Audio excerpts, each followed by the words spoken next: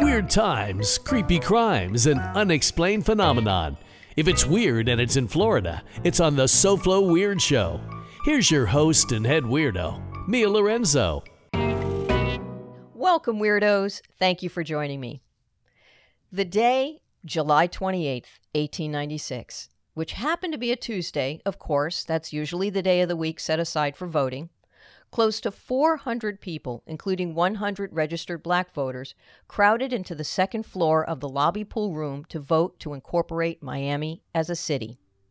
Fast forward, on this July 28, 2021, Miami will be 125 years old.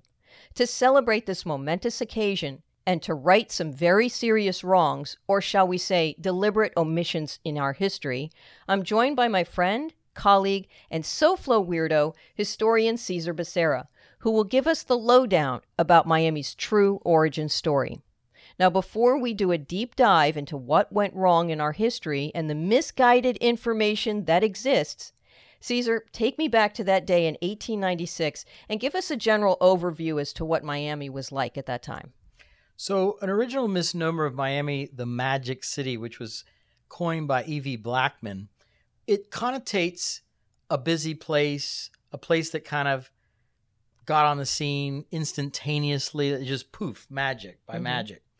That's a yes and no. It's not necessarily why he named it that, but it is true that the city was booming. So on that day, things are super busy. Miami is going through rocket-like propulsions of growth. Just to bring those 100 or so black voters off the work site, so to speak, almost shuts the city down in a way.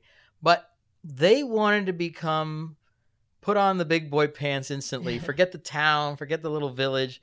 They wanted to incorporate, and they needed those votes. Interestingly enough, you still have a chafing in those days of blacks not necessarily being allowed to vote, blacks being disenfranchised to vote. But when they wanted to become a city, boy, did they get them there. Yeah, they brought them in. But it's very busy. But when the dust settled, you have to understand the first thing, almost after the gavel that says, we are now a city. New order of business, any new business. Well, someone raises their hand and says, we got to take that post office and bring it to the north bank of the river. And this is significant because what they were talking about was the post office inside the Brickell Trading Post. And this is significant because as you learn more about the origin story, you'll notice that there is a family that has been marginalized over and over again. And on day one, first problem, order of business, move that post office. Okay, which brings me to that hot button issue. So let me read something for you. This is something I found. It was a quick, simple search of Miami. If our listeners go out there and do a quick Google search, this is what you're going to find. Miami is noted as the only major city in the United States founded by a woman.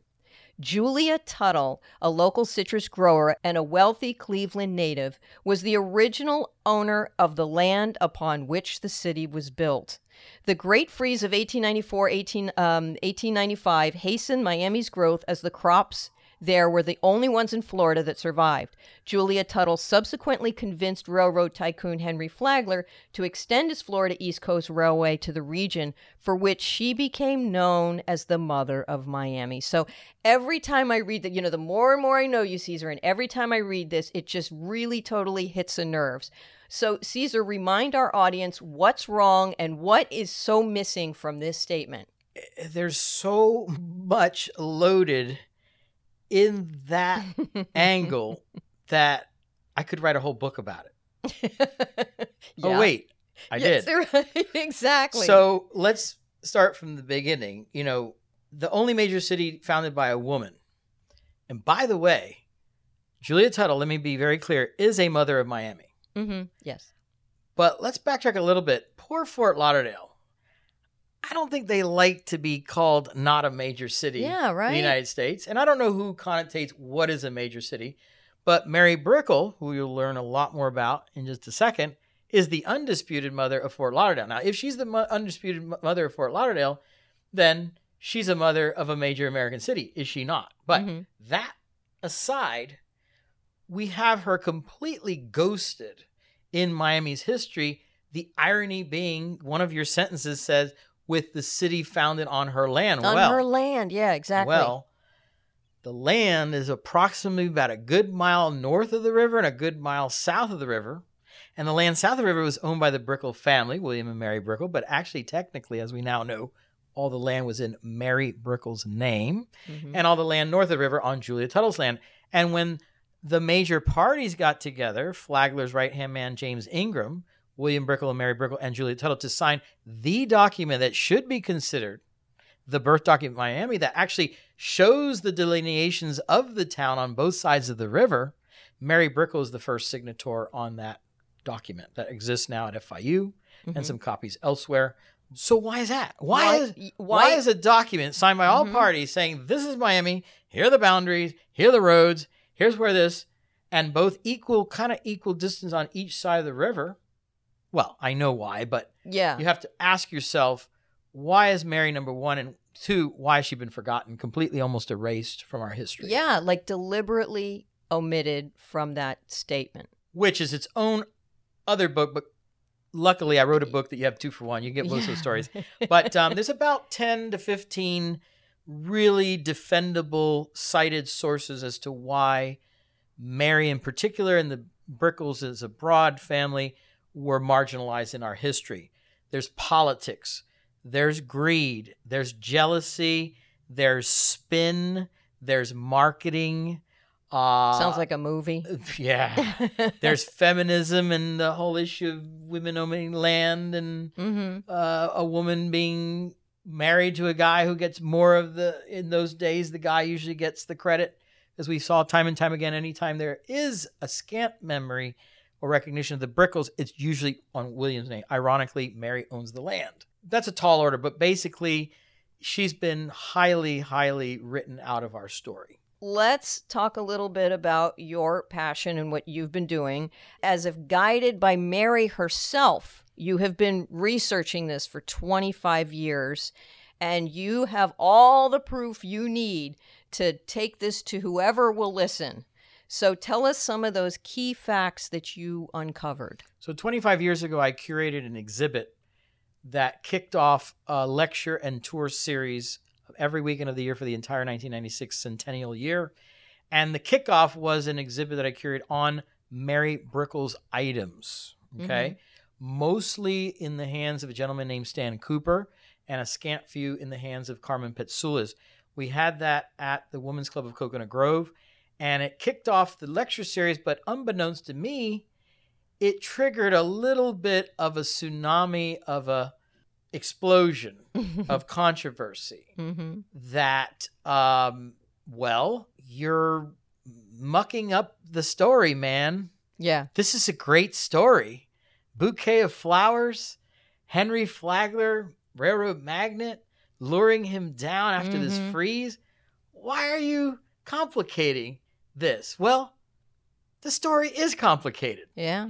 Anytime I hope that your listeners get the notion of a beautiful, tapered, gorgeous story, remember that life is not that simple. Yeah. Everything is And highly life is messy. complicated.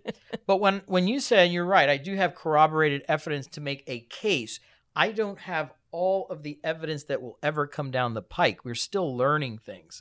But 25 years ago, I didn't have half the things I have now, and not just from myself, but other researchers, other historians, other genealogists have found things that now it's become to the moment where it's almost undefendable to go back to what I call the lone shooter story. Julia Tuttle did it all by herself. To begin with, Julia Tuttle settles into Miami 20 years after William and Mary get here to settle themselves. 20 years. How do you define 20 years of pioneering, real pioneering? One gentleman said that when you came to Miami in the early days, it took you 2 days to round up the 7 people to count them, and you hope that one of them didn't move again. Yeah. Did I not count you already? So you have an issue of how do you define someone's impact. You also have the sticky situation that, okay, let's take the story at face value. Flagler's in West Palm Beach. Julia brings him down to Miami. What's in the middle? Fort Lauderdale, or the New River area, as it was called then. Well, guess who owns all of Fort Lauderdale? Mary Brickell. So Flagler, to get to Miami, has to deal with the Brickels. The Brickell name is always sprinkled lightly after the Julia Tuttle story, Yeah. but very lightly. Sometimes ignored. I'll Yeah. give you that. Sometimes it's not there. But most of the time it's Julia, blah, blah, blah, blah, blah, and an extra couple lands that the Brickles threw in. Yeah. Well, what do you mean this threw in? What do you mean actual? Ho, ho, ho, ho. What They do you had mean? far more What land. do you mean the Brickles? I thought this story was cinched and simple. Yeah. So they had far more land. I mean, at the height, Mary owned 6,200 acres of land by 1896. Yeah. In 1874, she owns 2,507.83 acres of land. This is at a time where women can't even vote.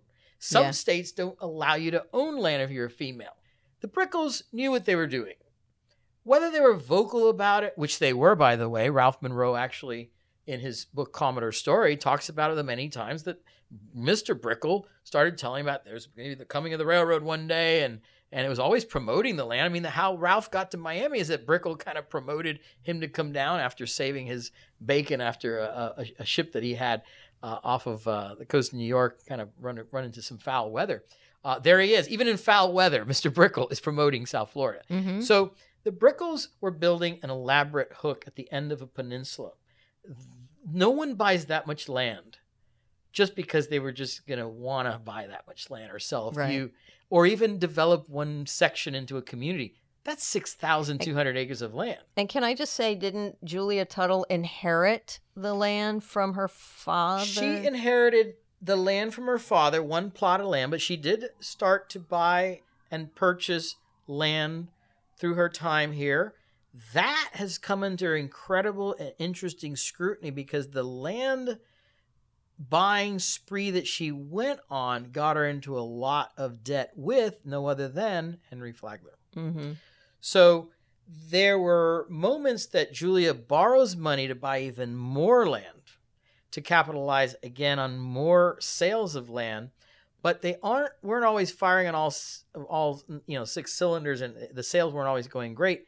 But she kept buying land, and every time she went to go get a loan, Flagler had to endorse the note. Mm. And on 3 occasions that we have letters now at History Miami that Beth Brickell found, Flagler is telling Brickell, listen, I don't think you should do this. In fact, this will be the last time I sign this. And then she'd do it again. Yeah. And then the next time he said, well, as long as this is the last loan and I can't, Yeah. the next time he even talks to her, I really wish you'd unload the property you have in Cleveland and stop, getting, because you can't. Well, Yeah. folks, at one point in time, Julia Tuttle owes Henry Flagler $2.5 million, and that's not a typo. Holy cow. In today's money. Not in back then. Yeah, today's yeah, money. yeah. I think it's like $80,000. But Right. in Still. today's Yeah. money, can you imagine owing somebody $2.5 million? Flagler, at one point, not only cuts her off, but she sends James Ingram to take back some of this land in their name because she owes him $2.5 million of land. So she wasn't the savvy businesswoman that she's Well, portrayed in that the is description. now has to really be relooked at. If, the connotation of Mother of Miami, the connotation was she was an American businesswoman, as Wikipedia starts off with, also connotates that you are a successful, right? Yes. Right, exactly. However, with that said, there is a great quote from John Sewell that once said, to be a pioneer is to know bankruptcy. And I understand that too. But bankruptcy and $2.5 million on the lam is... Mhm. So you also have to question, well, wait a second. If Julia didn't have Flagler to endorse these Right. notes, she couldn't even begin to try to expand her footprint. Not the case with the Brickles. On several levels, the Brickle land issues are a whole different can of worms. They not only own their land, but they own their land outright. There was never any problem with deed issues, with Spanish land grant issues. The Brickles, which actually was just why Flagler signs the contract with the Brickles 4 months before he signs with Julia. Yeah. Another thing that gets lost to time. Right. Both because their land stuff is already beautifully done up and all, Julia still had to kind of run through the mill and figure out, with the land people to make sure the titles were clear of anybody coming in later and saying, no, this is mine. Right. But secondly, the Brickles knew very savvily that if Flagler got to Miami, brought his railroad, and the bridge wasn't built across to their lands, they would be at a disadvantage. So the contract with Flagler was, hey, Flagler, yes, we'll give you our lands. Yes, you can come through Fort Lauderdale, but you have to build a bridge across the river before your train gets here. And Flagler did not do that. Mm. Another issue of why Miami gets most of the credit being built on the north bank of the river because there wasn't a way to get across. Now, so for example, if you got to Miami in 1896, 1897, you look around and all you know is the city's on the north bank of the river. You're not even, what's that? Right. That's a It's jungle over down there. there. Right. You had to take a ferry across. You still had to get your mail. You didn't even know if the mail was there when you got there. Yeah. Everything was a pain to get across the river. So peripherally, Miami's on the north bank. Right. And for everybody and their cousin gets asked later in life, tell me about the early day. They're all talking about the north bank of the river. Mm-hmm. So this is a big problem. And this is also a part of where Brickles, mainly William, have a fallout with Flagler. Now, it's not just a fallout. It's a fallout with a purported founding family of Miami and the big guy, so to speak. Yeah. I mean, you can go further. There was also a fallout between William and Julia Tuttle's father. Not just another guy, but a fallout with the father of the mother of Miami. And that's a whole other story. But what I'm painting at is that there are times in our history where if you look closer, you can actually pin together a new arc, a complicated set of problems that birthed our city. Right. And it was not easy. It was not as simple. It is a great story, but it's untrue. A couple of reasons it is untrue because the newspapers from the 1920s previous always shared a mention of Mary, always with a mention of Julia. There was one article that beamed out two families at the head of city roster, the Tuttles and the Brickles. How come that's not seen? How come I can't find that when I search? I mean, well, that's in my book. It is in a digitized section of the Miami-Dade Public Library main special collections. yeah, but it should be like Right. when Well, you do the search. Well, okay. That's a really good question. By the way, yeah. there used to be a Wikipedia page on Mary Brickle. It was taken down. I actually, in my book, talk about the letters I exchanged with Wikipedia. Literally. Really? Okay. Yeah. Okay. Listen, I left no... Yeah, I'm sure stone you unturned. didn't. I wanted to know, hey, I remember there's a Brickle page. Right. What happened to it? Right. And they told me, well, the reason it was taken down is there were no citable resources that Wikipedia can reach out to and see. Right. Right. So, yes, that's digitized, but it's not connected to anything. right. It's in a scrapbook called the Welsh Scrapbook. It's a family that literally cut up the newspaper and pasted it in a big scrapbook, and Miami-Dade Public Library scanned the whole thing. But it's still in Wow. pieces. It's just now being kind of parsed, and Stephanie Garcia has been great to find me. I think she found me like 12 articles of the Brickles and like 20 articles of Oh the my Julia God, that's Tuttle. amazing. But what you'll find is another article on the Julia side where her daughter is quoted not in the story, but in the title that says, "Stories of my mother weren't always true, weren't always accurate." See? I mean, Yeah. I don't even know if she's talking about the myth story or the Right. Brickle issue, but the point is, It's not always she's on accurate. record Mhm. saying, everything you heard about my mom may not be accurate. Yeah. But the point is, by about the 30s into the 40s, you have a complete soul, what I call like the Lee Harvey Oswald's lone shooter syndrome type of just Julia. But 1958, a lady named Jane Wood Reno Mm. does a big story series on women you shall remember. And the first one she did was Mary Bulmer Brickle. And underneath that title says, A Mother of Miami. Now, Jane mother. Wood, Mm-hmm. I'm not going to mince word here. She was pretty much a badass Mm-hmm. in terms of journalism, in terms of a person that just, told it like it is. Well, in the article, she calls Julia Tuttle after a comma, Mary Brickle, mother of Miami, and then comma, along with Julia Tuttle, Miami's other mother. She's calling Julia Tuttle. Oh, wow. She was on the other foot. She's actually saying, and the second article is about Julia. Mm-hmm. So she starts with Mary. Now, why is Jane Wood Reno in 1958 Yeah. calling Mary a mother of Miami? Well, I'll tell you why. In those days, when journalists did articles, they didn't have the internet like we had today. Right. They had to go what we call an envelope clip file. There was a little old lady and a little old man that would sit there at the end of every day in the Miami News and the Miami Herald, and they would literally cut up the newspaper. And every article was put into an envelope, which then coincidentally, every writer would take that envelope and never put the same article back in the same. No, But anyway, I've seen but the those point envelopes, is, there are yeah. thousands of them. Yeah, thousands. And Jane Wood Yeah. Reno went to an envelope, I surmise, because that's how you got it. And she Mhm. took out the Mary Brickle and she looked at the corroborative effort of all those articles dating back to the turn of the century. Mhm. And that's how she gets to her conclusion. She didn't just take it out of her mind. Right, exactly. And it's true. I found articles that Mary and Julia were always listed in the same kind of context. Case in point, Larry Wiggins, along with some incredible genealogists, did an incredible book called Miami 1896, and they poured over the newspapers for every day of the year in 1896. Oh, okay. They found some startling things. One of the things that they found is that Mary went in front of the city council and got a license to operate the ferry across the river because the bridge wasn't there. But another thing he found was that when the Metropolis printed their first newspaper, they took 6 copies, the first 6 copies. One they saved for prosperity. The second they sent to Henry Flagler up in St. Augustine to say, hey, look, here's the first edition of Metropolis. Right.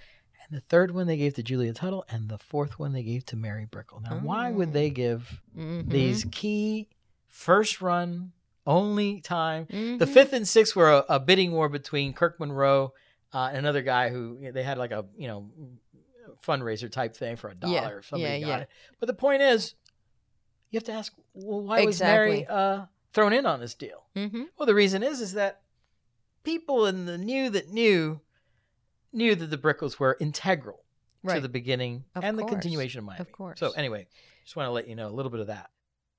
Go back a second. Yeah. We talked about, some people say, why are you muddying the waters? This is a romantic story about an orange blossom. Now that you've walked through these waters and stuff, are you getting support or are you still getting a little bit of backlash? Oh, a heck of a lot more support than backlash. Okay, good. By backlash, I mean, I could sense, not just from me, but like from Carmen Petsulas, who was an advocate of Mary Brickell, found the first photo of Mary Brickell. I witnessed the backlash into her life and a little bit of paranoia because there is that, who is actually not for me, who's against me, all that stuff. But no, this time, 25 years later, there's a lot more support because it's not to support me. And by the way, you don't have to agree with me.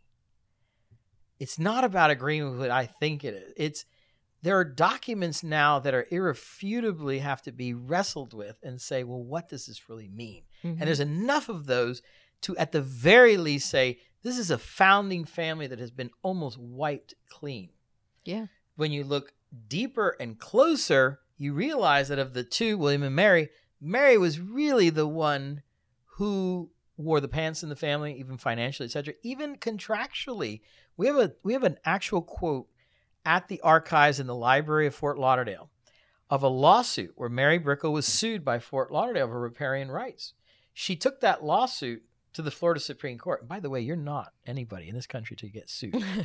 And I want to add, you're not anybody until you fight it to the Supreme Court. Yeah, right. And Mary did. Yeah. She wasn't this wallflower that, all right, whatever. No, she fought at the Supreme Court. At the Supreme Court, they deposed James Ingram and they asked him, Mr. Ingram, tell us about the early days of Miami, dealing with Mr. Brickell. And he interjected, oh, no.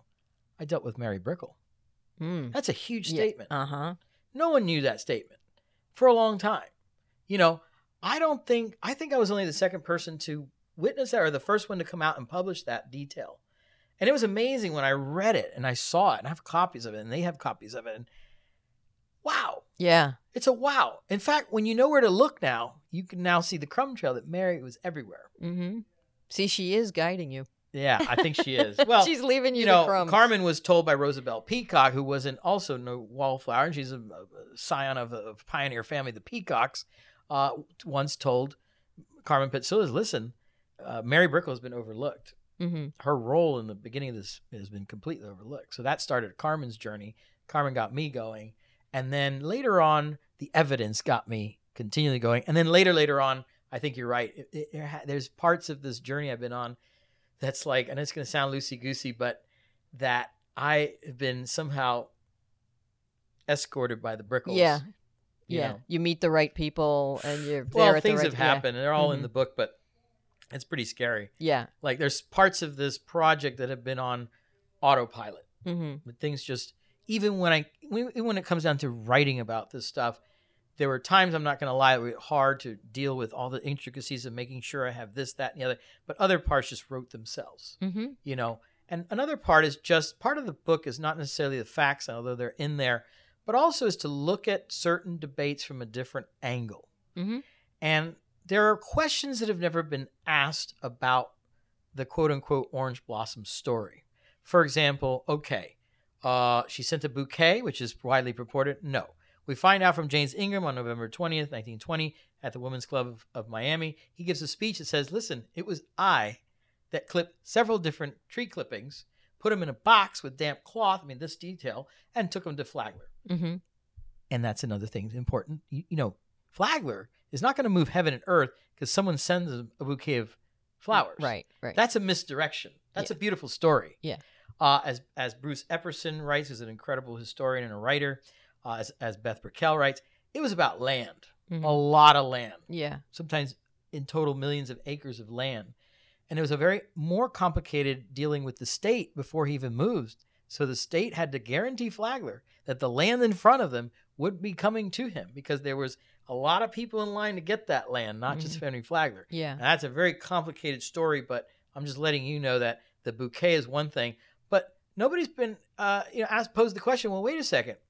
Would Flagler trust a bouquet arriving from somewhere else unless his people brought the bouquet, or if you want to go with the bouquet, even though it was several different tree clippings. Yeah. But Seth Bramson, the historian, accurately quotes Flagler as saying when he sees this, he says, "Are you sure, gentlemen?" Now, you see, he's not asking, "Are you sure, gentlemen, that these are from Julia Tuttle?" Right. Are you sure you picked these things? Exactly. Are you sure this is not in some hot house, garden house that because it was protected? Mm-hmm. No, and they have to say, Miami was spared. But let's look at the different angle from Miami being spared from the winter freezes. No one's asked, well, wait a second. If the freeze of the 1894 puts the state in its knees and the second one in February completely kills the state, well, wouldn't it make sense that that's the cheapest time to move because land prices drop? Right. Everybody's out of a job. Are you seeing a pattern here? It was the moment to move. Yeah. Despite the blossoms, the state of Florida, you have to ask yourself, economically, why did Flagler wait so long and say to Julia Tuttle, and I'm telling you, Julia Tuttle wrote letters, and she is definitely a mother of Miami. Persistent. But I believe there's space for co-mothership. Yeah, absolutely. And speaking of that, Mia, I got to tell you something. There's a little bit of a problem. You know that adage that we know from our history books, Houston, we have a problem? Yeah, right. Well, Houston is hot on our tail saying, knocking on the door, say, Miami, Houston is your problem now. Mm-hmm. And the reason I say that is Houston's about to bestow and has been bestowing accolades to Charlotte Allen, a marginalized woman who may very well really have started Houston. Wow. In fact, historians now are rounding those wagons. If they do that, if they unequivocally do that, then we have a problem because Miami will no longer be, even if you take Mary out of the equation, no longer be the only city started by a woman. The only major city started. Houston cannot be denied it's not a major city. Right. We can go with a Pepsi challenge on Fort Lauderdale, but Houston is definitely a major city. Of course. But if that happens, then we're no longer... Exactly. But we really aren't that. That's not really true. We have two co-mothers. Mm-hmm. One is Mary Brickell and one is Julia Tuttle. Yeah. And if we embrace that, well, now we become number one again. I'm not saying that's why we should embrace it, but then we become the only major city founded by two women. And I say, what's wrong with that? You keep talking about your book, but I don't think we've officially addressed it in this episode. So how are you getting the word out? Ways for people to get this information? So I wrote a book. That I thought I would write years later, but I said to myself, with the pandemic, with the 125th anniversary coming, I could wait till the cows come home and there'll still be new information. There's always going to be new information coming from the Brickels, even existing information that are archives. I haven't seen it all. It's that voluminous. So I decided this is the time to write a book called Orange Blossom 2.0 and focus on the origin story myth with a few little off-ramps of my journey over the 25 years of watching, researching, and witnessing this journey. So Orange Blossom 2.0 is a 240-page book with only one image in it. Mm-hmm. It is not a photo book. And that's important to me because Mary was once marginalized in part because there purportedly was no photo of Mary. When you give somebody an accolade of mother, father, it'd be nice to have a photo of them. That changed when Carmen found the first one. So I decided that in an age where we have a lot of books today being, heavy on the photos, to take my chance on the written opinions, Notice I say opinions because there's a lot of facts in my book, but also there's a lot of opinions and a lot of questions that I ask. But there's only one drawing, and it was lovingly drawn from a photo of Mary Brickell by Christina Peterson, who did a masterful Beautiful. job. Yeah. And Christina Peterson is not just your regular artist. I didn't choose her because she was good at drawing. I chose her because she really cares deeply about the context of history into her art here in South Florida. The book has about 22 chapters. There's an epilogue and a foreword and an introduction by Bob Carr, a foreword by B. Brickell, one of the surviving 5 Brickels today. And I think if you give it a chance, I think you're going to be really jazzed to see how cool and interesting a complicated story can be. And Bob Carr is with the... Bob Carr wrote the introduction, Archaeologist, who actually goes back to dealing with the Brickell site when he was 10 years old, digging on that property when he was a kid, and actually playing kind of a duck and see with Maud Brickell, who is sometimes purported to be a little bit interesting lady, but he kind of played hide and seek with her for many years. Really? Oh, until they actually had a détente, and she would allow him to kind of dig as long as he stayed a good distance. He found out how much distance away. But Bob's been digging there his whole life. I didn't know that till I came back from Australia. I went to Australia researching the Brickels, so when I came back, he was very interested in my findings in Australia. I didn't know that, but he was writing a novel and one of the characters of the Brickels. So, he wanted to know everything. You know. And that's when I found out the fuller story that Bob's been digging there since he was 10. But yeah, and he's always been intrigued with the Brickels. And I didn't know that, but in introduction, he talks about a time where the wrecking ball destroyed the Brickell mansion finally in the early 1960s. And when they hit a column, all these papers started flooding down. And of all things, the papers were photographs of Fort Lauderdale. And he still to this day is like, I don't know why there were photos inside these columns, but there they were. That's weird. He took those, donated into the History of Miami, so there are there. Listen, this is the best podcast for a family like the Brickels to be on because there is a lot of stuff that's a little different about the Brickels. They were different. And let's face it, when you're a little different, you're going to be put in your own special corner. Yes. Sometimes that corner is real far away. On the other side of the bank, on the other side of the river. Speaking of which, for our weird audience, what are some little weird facts? Maud was quite weird, wasn't she? So Maud had reportedly 24, 26. One article says 30 dogs. She had a lot of dogs. Holy cow. Yeah, a lot of Not dogs. the cat lady, the dog lady. Okay. However, in each of the photos, there's about 5 or 6 photos over the years. Maud was her daughter. Maud was the youngest daughter, the last one to be born. Purportedly the first white child born in early Miami. So the Brickels had 7 children, ended up with 6. One of them died, but Maud was the last and the most eccentric probably of all of them. And she was the last to live in the Brickell mansion. After she died, and the Brickell mansion was done.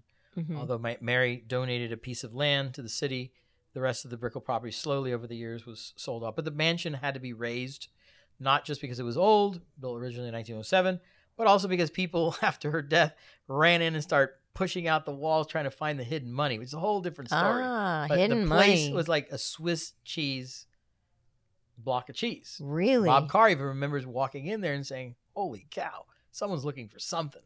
And that's because purportedly, and not just purportedly, we now have a letter from Charles's wife, one of the Brickell children's wife, Fanny Brickell, that said that Charles said every dollar Mary put in the bank, she put one away at her home.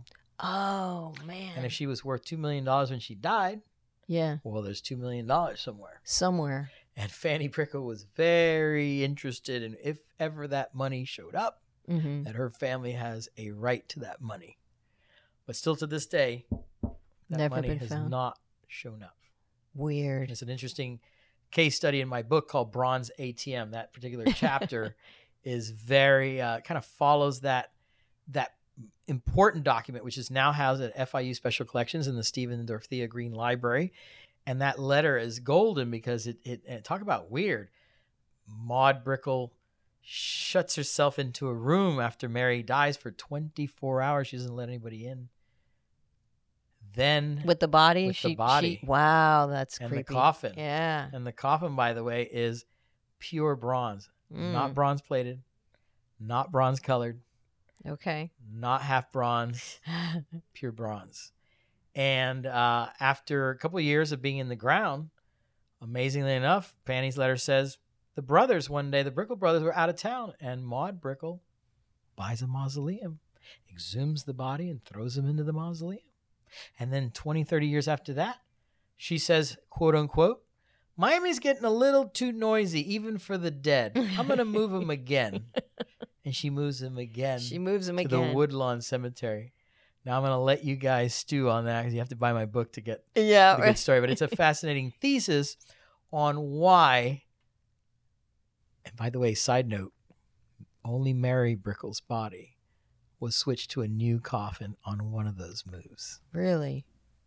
I'd love to keep telling people about this. The more people I can tell, the more, and again, share. I'm not going to force this on anybody. This is my collective opinion after many years. Although people are joining the rank, these institutions, in effect, are saying, well, there's something here. Of course. You can't deny it. I'm very, very proud of it. And the team led by Cindy Sipe, who designed an incredible book, Becca Pilling-Knowles, who's an editor that I would work with many years ago, not in this capacity, but edited the book. Larry Luttich was printing the book in Bonita, and on and on and on. I'm just Christina, who drew the drawing. Yeah, you have a good team. It's a good team. I'm very blessed. I could not have done this book. This book was decided to be done at the very 11th hour, although I had everything in my head and on paper in different capacities. It was a late start, but I wanted to make a statement on the 125th. Yeah, and from what we see, the book is going to be unveiled that day, but what we're seeing on the computer, oh my gosh, it's beautiful. I can't wait to flip through the pages and sniff that book. Me too. You know what Me I mean? too. It's going to be exciting. Absolutely. Me too. I can't wait either. Yeah. Thank you for being with us. Thank you, and we hope our audience, at least the local ones here, will join us. And yes, you can go to SoFloWeird.com and check everything out. Thank you, Awesome. Caesar. Thank you so much.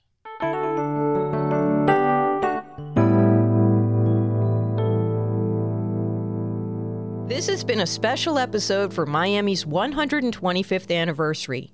And even though this story is very localized to my hometown, the subject of lost history can resonate with any city or state. If curiosity strikes you in your hometown's history, we encourage all of our listeners to dig deep into the archives, do your own investigating, and uncover those hidden truths so you can find your own Mary. For more information on Orange Blossom 2.0 and a list of events, go to SoFloWeird.com and click on the big orange in the upper left corner. Shop our merch page where you can purchase the book in print or audio form, and soon it will be available in Spanish and Creole. Caesar is also available for talks and group tours. Know of a weird place or have a weird tale to tell? Go to SoFloWeird.com. If you want more strange Florida stories, be sure to subscribe to this podcast and visit us on Facebook and Instagram. You can find us by searching @SoFloWeird. And please, join our SoFlo Weirdos Facebook group, where we share Florida's dubious tales every week. I'm Mia Lorenzo. Thank you for listening to the SoFlo Weird Show. Special thanks goes to our weird announcer, Joe Johnson, and Michelle McCardle for promotion and production assistance. If you wish to support this podcast and our freakish mission to entertain your insatiable appetite for weird stories, then go to our website, pick up some SoFlo swag, or buy us a coffee, and we'll give you a shout out on the show. This has been a Sideshow Charlie production inspired by Florida's master of the weird, Charlie Carlson. Stay weird, everybody.